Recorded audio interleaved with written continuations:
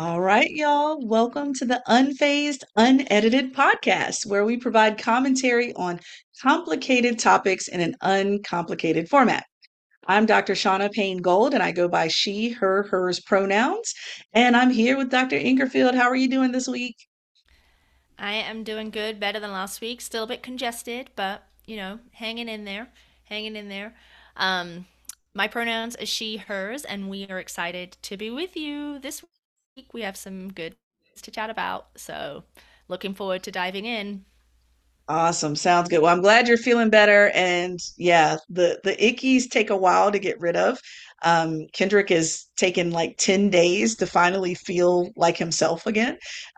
So yeah, I'm glad you're feeling better. But look, I hear that we have some fantastic topics on deck today. And Hmm. the first one starts with the MLK arson, right? Like, how Yeah, ridiculous is that?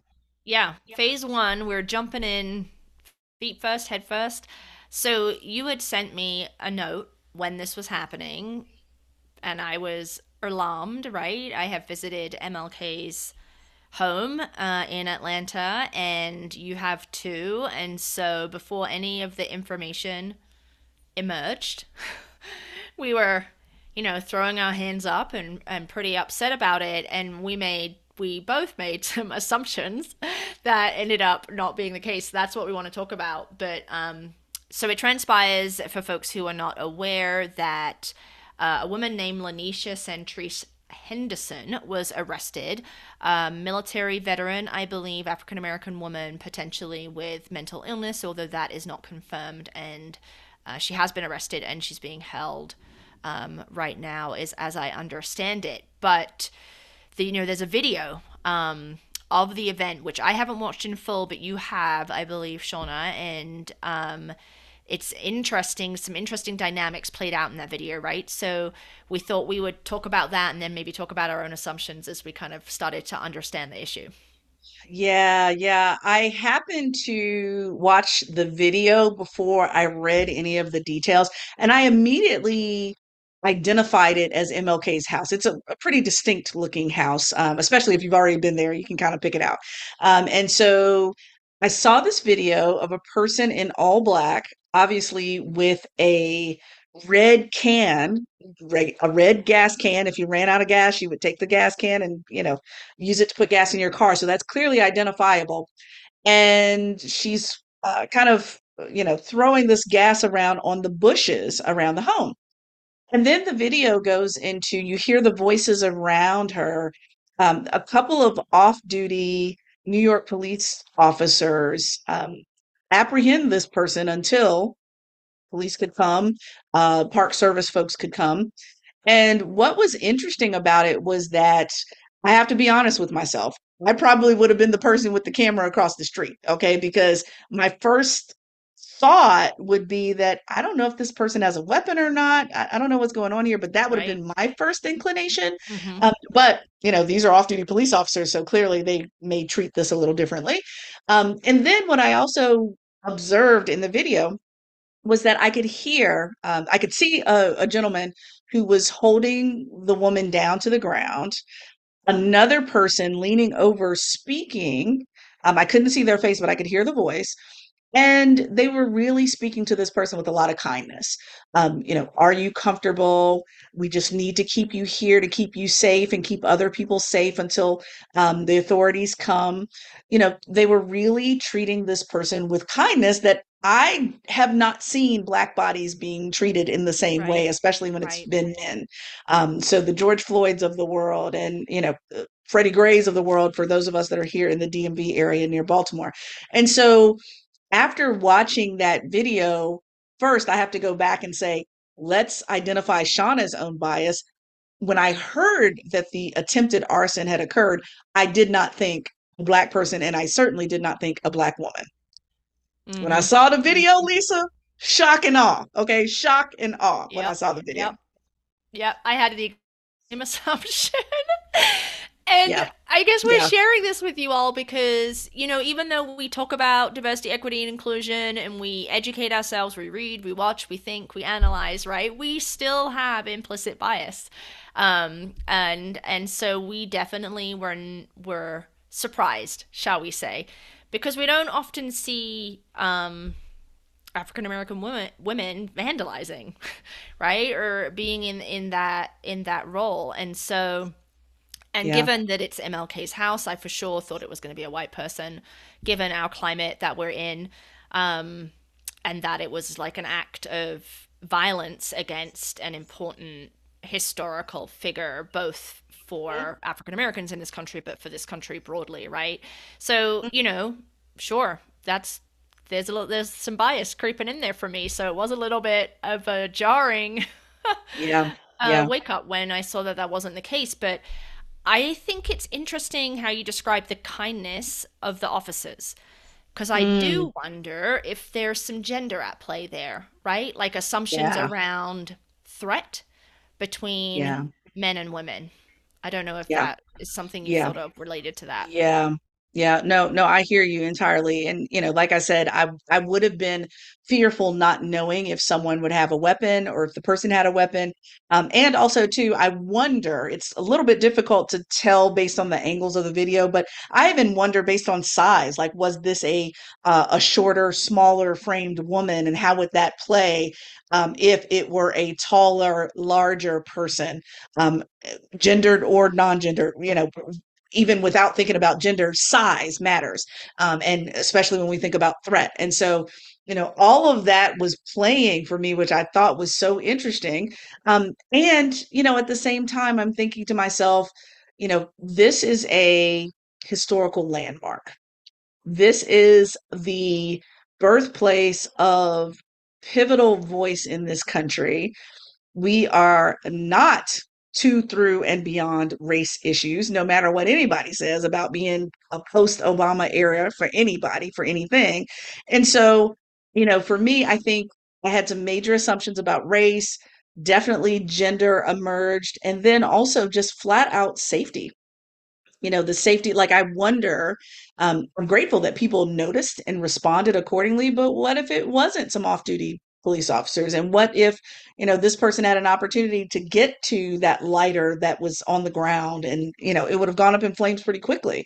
And so I brought a bunch of assumptions to this, and I'm interested to see what happens now because Lanisha is being held without bond right now. Again, I'm also thinking about race when it comes to that, being held without bond. What does that mean? If this person has mental health challenges, what does that mean being held? Is this person in alone in solitary confinement, or are they receiving some help or some services? I got questions. I've got lots of questions, and all of them Right. hang upon Hmm. a hook of various identities that are crashing into one another all at the same time.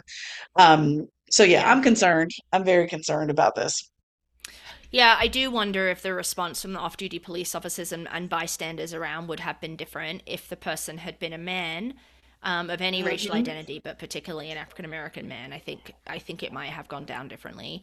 Mm, The being held without bond is really interesting to me yeah. because, one of the big critiques of the criminal legal system is that it's largely low income people that are held in jail because they Mm, are not able to pay bond, right? Or they end up having family members getting into extreme debt with bail bondsmen. But in this case, but there was no bond even offered, right? So that usually only happens like with very well, in my experience, I should say, I've only seen that happen with pretty severe violent cases or where there is a threat that the person will leave the state or the country, right? mm, So this mhm. individual was potentially going to burn down this house. It just feels extreme. Maybe Yeah. she has nowhere to go, right? Like I mean, there's a lot that we don't know there, Mm, but still, I am going to be curious about how this is handled based on her identities, if she is indeed a military veteran, if she does indeed have mental illness, because we know that mental illness gets thrown out left, right, and center when the perpetrator of any kind of violence is white.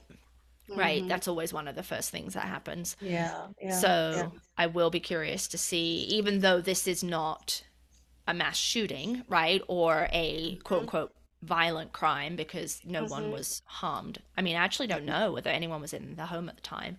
Yeah, Well, no, you said it was exactly. closed, right? It was closed for renovations. Yeah, closed for Yeah. renovations. It's owned by the National Park Service, but it's been closed since November because they're about to undergo renovations, and so it's not supposed to open until 2025 again. So they have a good bit of work to do. But I wonder too because there was one report that I read that this person was also being held without bond because of an unstable place of residence for them as well. So Mm, that may mm, be yet another consideration. I'm not sure how we know that exactly, but if Lanisha Henderson told the judge, I have nowhere to go anyway, you know, how does that play into it as well? Which then gets us into another identity when it comes to thinking about houselessness and stable home environment that may not have been the case. So I think this is really, again, a crash of these different identities that we usually yeah. don't get to peel back and think through Yeah. in a situation. And our assumptions got completely obliterated, Lisa, when we think about this. So I'm going to keep following the story to see how it plays out. Mm-hmm. Um, I'm just so thankful that nobody was harmed. They had a cleanup of all this gas and so forth. And Mm-hmm. I hope that they're taking this as an opportunity because they're doing the renovation anyway. What does this mean for security efforts moving Right. forward? When Right. it comes to hatred and violence, especially as the country remains and continues to be divided, especially approaching another US presidential Right. election, Yep. what Yep. does it mean for the security of lots of different historical landmarks such as this and how we need to ramp that up without the presumption that people are going to honor and reverence places like this because not everyone will. Right. Right. Absolutely. Yeah. So good food for thought. I think it's something to watch. It was a good check on our assumptions. You know, we are not infallible. That's right. That's right. Part of it is owning it and naming it and then figuring out where it comes from. I do just want to say one thing before we shift into the next phase is that an assumption, my assumption that it was probably a white man is rooted in experience. Um, and so I think that's the same as racism, right? Racism is a system. It's not an individual assessment. So I just want to throw that in before we shift to phase two. Absolutely. Right, right. Absolutely. Absolutely. Yeah. And so, I think what's interesting about phase two is that yet again, we're getting into more identities that we usually don't talk about as often. We usually talk about race. We pretty much talk about gender a good bit. But I also sent Lisa another video which I thought was really important for us to discuss. So, a traffic reporter for Global News in Canada, her name was Leslie Horton. I am so thrilled with the way Leslie addressed a harasser. Okay. And what Leslie did was, and I'm going to quote everything she said. She said, quote, I'm just going to respond to an email that I got saying, the email she received saying, congratulations on your pregnancy. Uh, Adding the email also read, if you're going to wear old bus driver pants, then you have to expect emails like this. And the email was just hateful as hell. I mean, it was just really hateful. Um, but then Leslie, addressing the email, says, quote, so thanks for that. No, I'm not pregnant. I actually lost my uterus to cancer last year. And this is what women of my age look like. And when I saw the video, I'm thinking, so, okay, Lisa, last podcast you said I gave a good bit of grace to Jamiroquai. This week, I'm giving zero, zilch, nada, no grace to nobody on this one, okay? None whatsoever. I was fuming when I heard the email being read, and that was before her response. The response was interesting to me because I'm thinking to myself, it's already hateful. And now, even though it's her truth that she lost her uterus to cancer the year before, shaming someone to do the right thing, even though the shame is well warranted, it should not be the reason why people backtrack and do the right thing. You see what I Right. mean? Like, I know I'm Right. sounding a little convoluted here, but it was hateful on its own right, without someone having an illness, without any of the Yep. background stories. So I was hot. I'm still hot, as y'all can tell. I'm steaming about that email, and she handled it with much more Uh-huh. grace than I would have, because I would have completely read them for filth in that response. But hey, here we I'm are. sure she got advised not to do that on live TV, but she Yeah, she basically said "f you" without saying it, right, in her response, which I really liked. But I agree with you that, I mean, it just made it worse that she had lost her uterus, right? Like, but even without that, the critique of the way that she looked, the pants that she was wearing, the size of her stomach, whatever, right? Like, it's just that kind of shit men generally don't get feedback on, like film stars' personalities. It's not that it doesn't exist, I'm sure it does, but the degree to which it exists is minuscule as compared to people who identify as women, right? And trans people too, and non-binary people, I imagine, fall into that too, into hate mail that comes up targeting the way they look, their gender expression, whether or not they're aging. And it does call into it, it raises again that notion that women don't get to age and maintain respect, but men do, right? Men get gray hair or salt and pepper hair or whatever, and they're all like wise and, you know, yeah, attractive, right? But yeah. The women, gray fox, the gray yeah, fox. that doesn't happen for women. They're washed up, right? They're too wrinkly, their stomach's too big, right? Whatever, whatever. And so this was just another example of this. And yeah, it made my blood boil. I was so mad when you sent that to me. And I've noticed it's been like on big networks here in the US, like ABC, CBS, they've even played it too. So it's pretty much taken off. Um, but I don't know. Do you think the person who wrote that email feels shame? Like, Well, part of me, and Lisa, I'm a person of faith. I do believe in my spiritual perspective and all of that. And I do think that they're just flat out some people that are demonic. They just are. They just are not kind. They are not ones that bring light into the world. They're just people that are flat out mean. And for me, the thing I thought about initially was, think about how much energy and effort it takes to stop what you're doing in your day, find a website or an email, and send a hateful email. It's one thing thinking it, it's one thing believing it. It's another thing going out of your way to make sure the message gets to the person, right?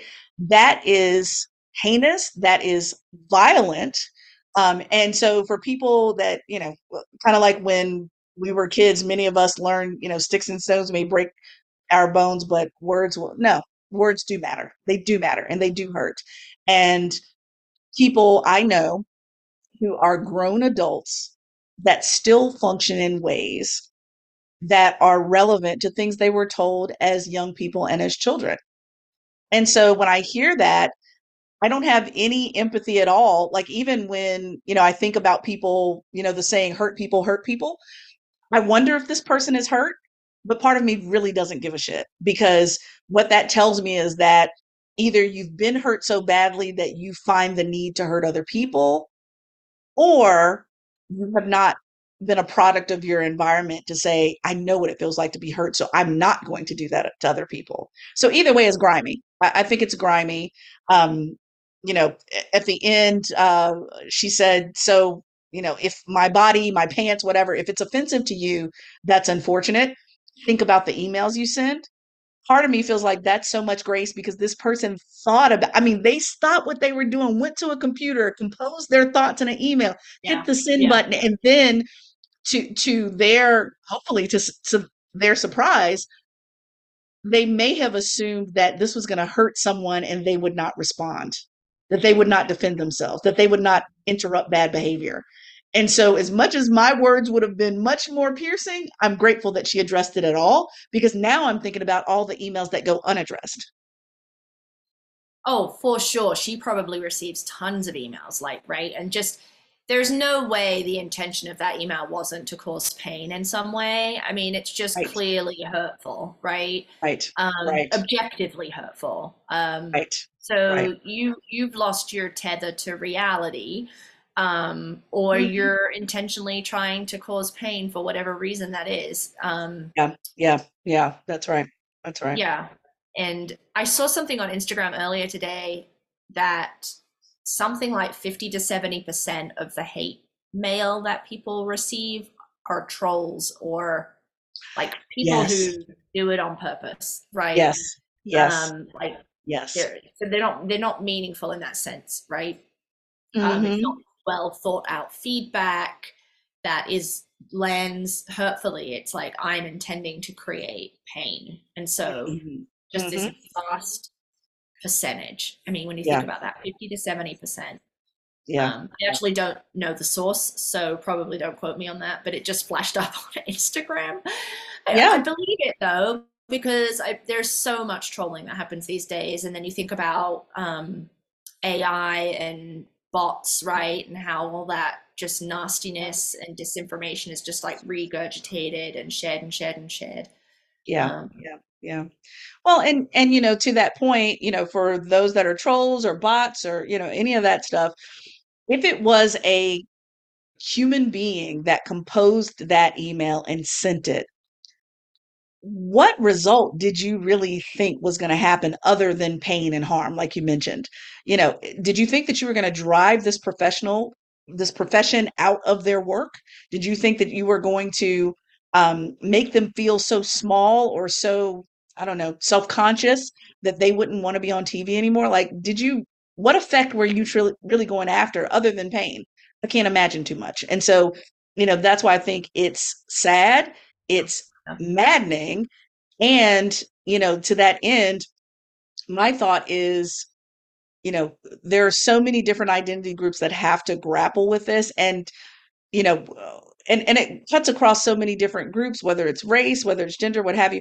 My point was, I felt like it was pain to counteract pain. So, like, you troll tried to cause me pain, but let me tell you, you're full of bullshit because I've already been through pain through uterine cancer. So it's almost like which pain is going to overhaul the other pain? And I'm like, she shouldn't have even had to say anything about her prior pain. Agreed. Agreed. Garbage is garbage. Trash is trash. And so for me, I'm like, it was a ridiculous email. And I hope that other folks obliterated this person. Look, I'm even at the point of, can we call IT and see if they can't find a IP address or something to track that person down? It was just ridiculous and unnecessary. And it's a traffic reporter. Hello, this is a trap. If you tuning in for the traffic, then look at the damn traffic. Okay. Why do you even care about that? And so I'm not here for the body shaming. I'm not here for the fat shaming, the pain that it causes people, the self-harm sometimes that people inflict because they've been hurt in that way about their bodies. I'm not here for it, not for a millisecond. So good on her for saying what she said. Yes, good on her. Little side note for people who are watching this, I'm like getting confused because I have this darn beeping thing happening again. And I can't figure Yeah, out where what's it's going coming on over from. there? But What's I think going I on? figured it out because I time our little phase segments and I didn't turn off the sound. So the computer is beeping at me that the time is up. And I'm like, where is this beeping coming from? Because I'm not wearing my headphones this week. And so I assumed it was the microphone. So I unplugged the microphone and it stopped like coincidentally, I guess. And then it Oh, started beeping again, wow. and I'm like, I don't know where this sound is coming from. So that's why on the visual, I'm like looking all around my desk here. So I apologize for that, but I figured it out.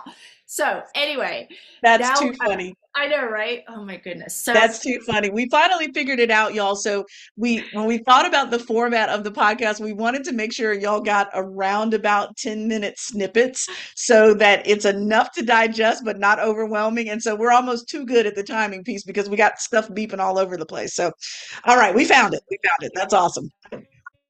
figured it out. I figured it out. So it took me a while. It took me 2 episodes to figure it It's out. all Okay. good. It's all good. So sliding into phase 3, then, we have another listener question that I wanted to bring forth because I think it's kind of interesting. So, okay, so picture an organization. The example in the listener question is a nonprofit, but I don't think it is necessarily doesn't have to be specifically a nonprofit, right? And the organization is small enough, doesn't have a chief diversity officer, right? But the CEO is a white woman. And the CEO is a white woman who really believes in diversity, equity, and inclusion, or at least articulates verbally their belief, right? They have all the right language around it. And so they're looking at implementing some diversity, equity, and inclusion strategies in the organization. But through their self-proclaimed knowledge and allyship and commitment to the cause, they end up slow walking these DEI processes because they become a gatekeeper to the DEI processes because no one knows as much of them, right? And they're questioning or perseverating on concepts or ideas because, well, maybe that might not be as inclusive as you think, right? But ultimately, it's a little bit smoke and mirror-y that then stymies any progress on DEI. And I think that there's possibly two manifestations here. One where you just have a clueless white woman who really truly thinks that she gets it and she is totally committed to DEI, but doesn't recognize the way in which kind of white supremacy is manifesting. And so it's like she's not realizing that she's shutting down the process. But I think there's also like a more sinister option where the white woman is like actually not bought into DEI and is using her positional power and proclaimed DEI skill and expertise intentionally to shut down other people's suggestions and slow roll it. So that was not in the email, that second piece. That was me editorializing it as possible Yeah. options. But I'm really wondering what Yeah. you're thinking here in terms of what might the motivations be. And more importantly, how on earth did the folks in the organization manage that or handle that? Yeah, yeah, yeah. Well, the first thing I think about as you're giving us this example here. So back in March, which you know about this, Lisa, back in March, I had the convening for the certificate program that I've been taking at University of Pennsylvania around social impact strategy. And so much was mind blowing at that session. But one of the most mind blowing things that I heard was when you're trying to design a solution through social impact strategy, you have to think about, yes, what's the right thing to do, but also who are the right people to do it. And when you're telling me this story about white women gatekeepers as leaders and nonprofits and so forth, I feel like it's almost like when two people try to drive the car at the same time. It's like, no, maybe you need to be gassing up the car. Maybe you need to be the damn pit crew to make sure that the car has the gas and the resources, but someone else needs to be driving. And that's where I think it gets interesting when it comes to gatekeeping. Remember, gatekeeping goes both ways. You can keep the gate closed or you can open it. And when you have the power to Yeah. keep it closed or open it, then what role are you playing? Are you keeping it closed more than you keeping it open? And rationalizing it and weaponizing good DEI language in order to do it. So, I think it brings up a bunch of questions around when it comes to white women leaders holding their own gender oppression, yet at the same time, it gets back into the white supremacy model that we talk about all the time, Lisa, around how overanalyzing and perfectionism, even for the well intentioned, still slows things down too much. Mhm. And at the same time, people who cannot see through the right language and the wrong action. Right. So you can pull out all, I mean, folks even had that conversation about what's her name, about Robin DiAngelo, who wrote the book on these particular topics around white fragility and nice racism and so forth. There was some question about her in particular when she talked about being an ally, but yet, some things going on around whether she actually gave money to the nonprofit organizations and so forth that she espoused to, mismatching of words and action. Now, I don't know if any of that's true or not, so forgive me if it's not true, but there was some documented questioning of that. Well, what if we question white women leaders of nonprofits to say, yeah, you're saying the right stuff, but the doing piece, is there a point that you are being how can I say, overly vetting, overly perfectionist to the point that nothing gets done? Lisa, it's kind of like when we wrote our dissertation. An imperfect done dissertation is better than a perfect undone one. Like, Right. get out of here with that perfection piece. So, yeah, I think this is interesting. I don't have a good answer, but it takes a savvy person to read through the language not matching the action piece or the urgency piece.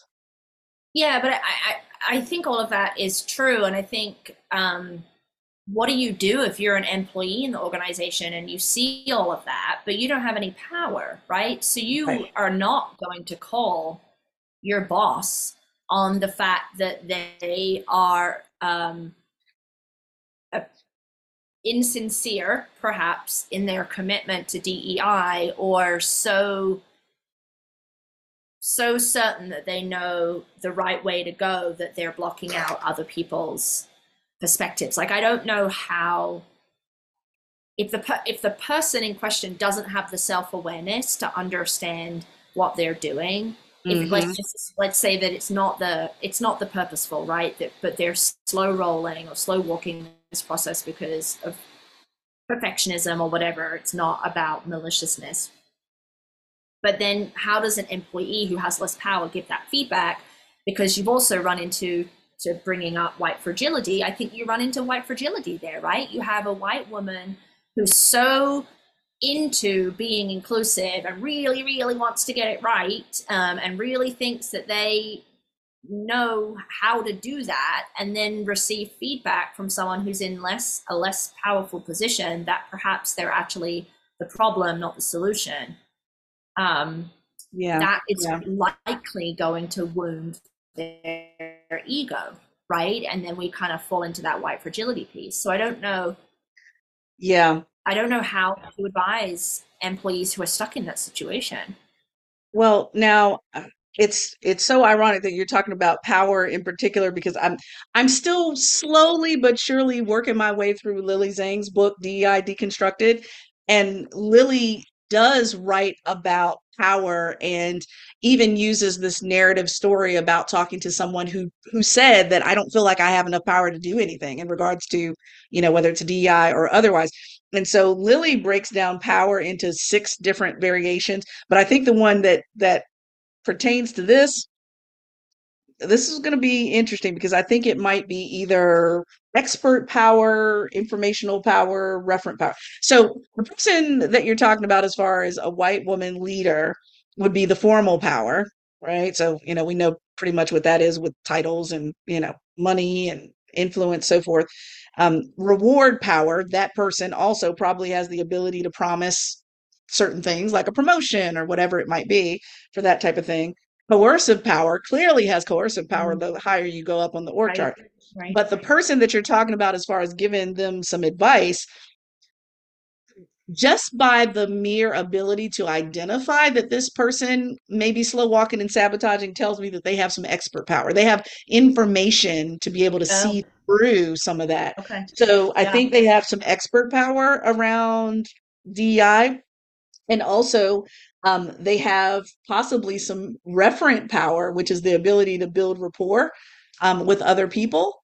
Because power, oftentimes, especially if you're at the top of the ladder, that formal power actually takes away from referent power because no one can relate to you.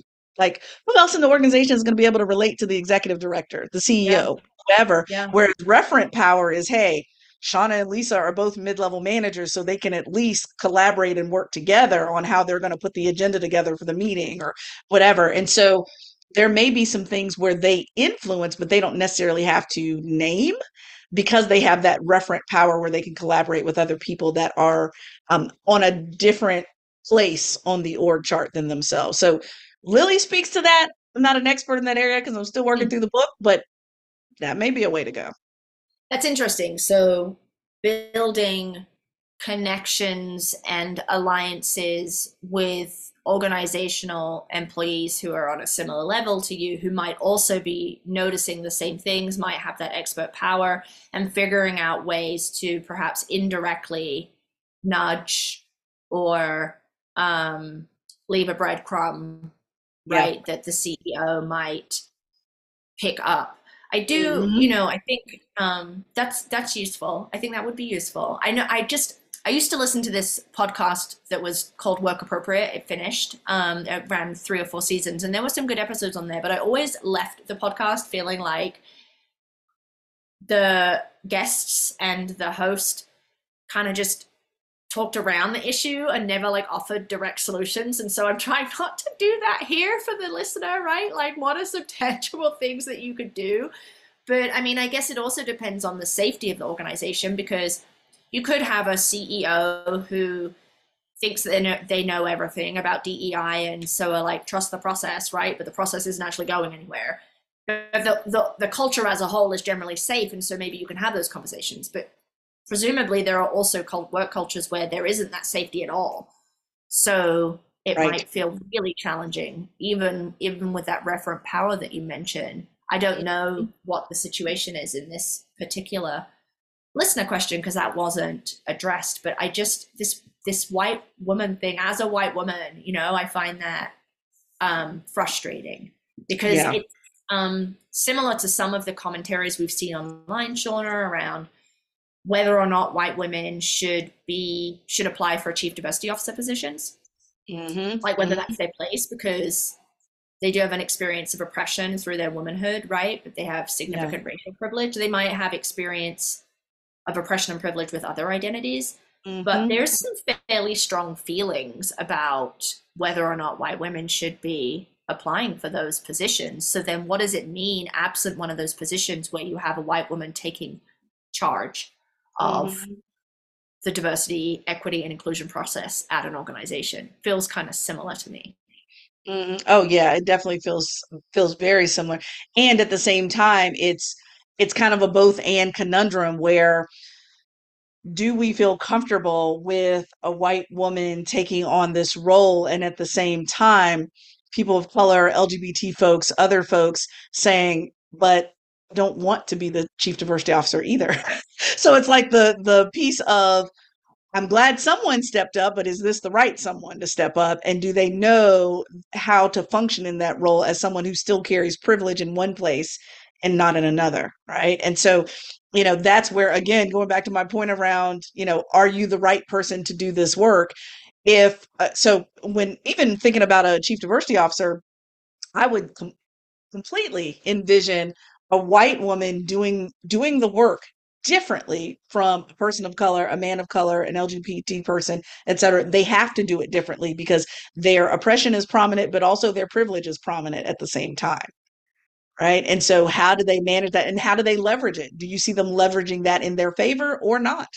Or leveraging it in other people's favor, rather, I should say, or not. And so, yeah, I'm it makes me sad because when I originally thought about gatekeepers, I thought about this is the person that's like the door person. They open the door of opportunity for people. But based on, what you're giving us here, oh, this is the person that's putting 15 locks down the door and they will let you know when they feel like unlocking the door. I'm like, that's not quite what I envisioned originally. Now you're Mm-hmm. interested in my thought on Yeah. that. And how to help them understand that there are always some growing edges, even as you have the right language. Because it sounds like this gatekeeper may not have the cultural humility that they possibly even espouse and how to name that in real time. Yeah, I think that's probably an accurate assessment based on what the listener emailed, Hmm. because there's that concern around the fragility piece, right? And I think if you Yeah. have cultural humility, you're less likely to be susceptible to critiques, and that fragility is less likely to rear its head. I mean, Yeah. not Yeah. going to be 100% probably, because we all, for people who want to do the right thing and then told they're not doing the right thing, that always stings just a little, right? Oh yeah, of course. Of course. That's right. That's right. Yeah. And being open to that critique constantly. Yeah. And I don't even want to say that. Let me take that back. Don't be open to the critique. Seek out the critique, because Mm. there's some privilege in, let me sit back as a white woman or a privileged person and come to me if you have anything, because it takes a Oh, level of yeah. courage to come to that person. So if you're in that role, seek out the feedback so that people start to feel more comfortable providing that information to you, because you have to exercise the privilege in a different way. So Mm. mm, if they have the level of cultural humility they need, they will actively seek out what their growing edges are, and then maybe this won't be as much of a problem. Um, but yeah, that's a tough one. I don't have a good answer for you. All right. I Well, tried though. I listener, tried. hopefully this was helpful. Us kind of like talking out loud about and thinking about how you want to handle, if you want to continue to handle this in your frustration. But Mhm. great question. Yeah.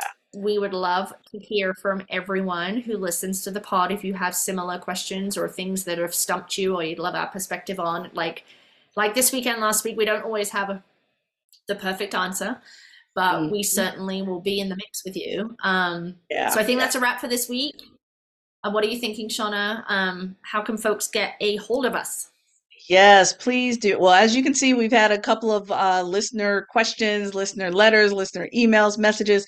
So please, we encourage you to do that. But you can, of course, we want you to find us on YouTube, unfazed, unedited, brackets around the un and unfazed. Go find us there and follow us, subscribe.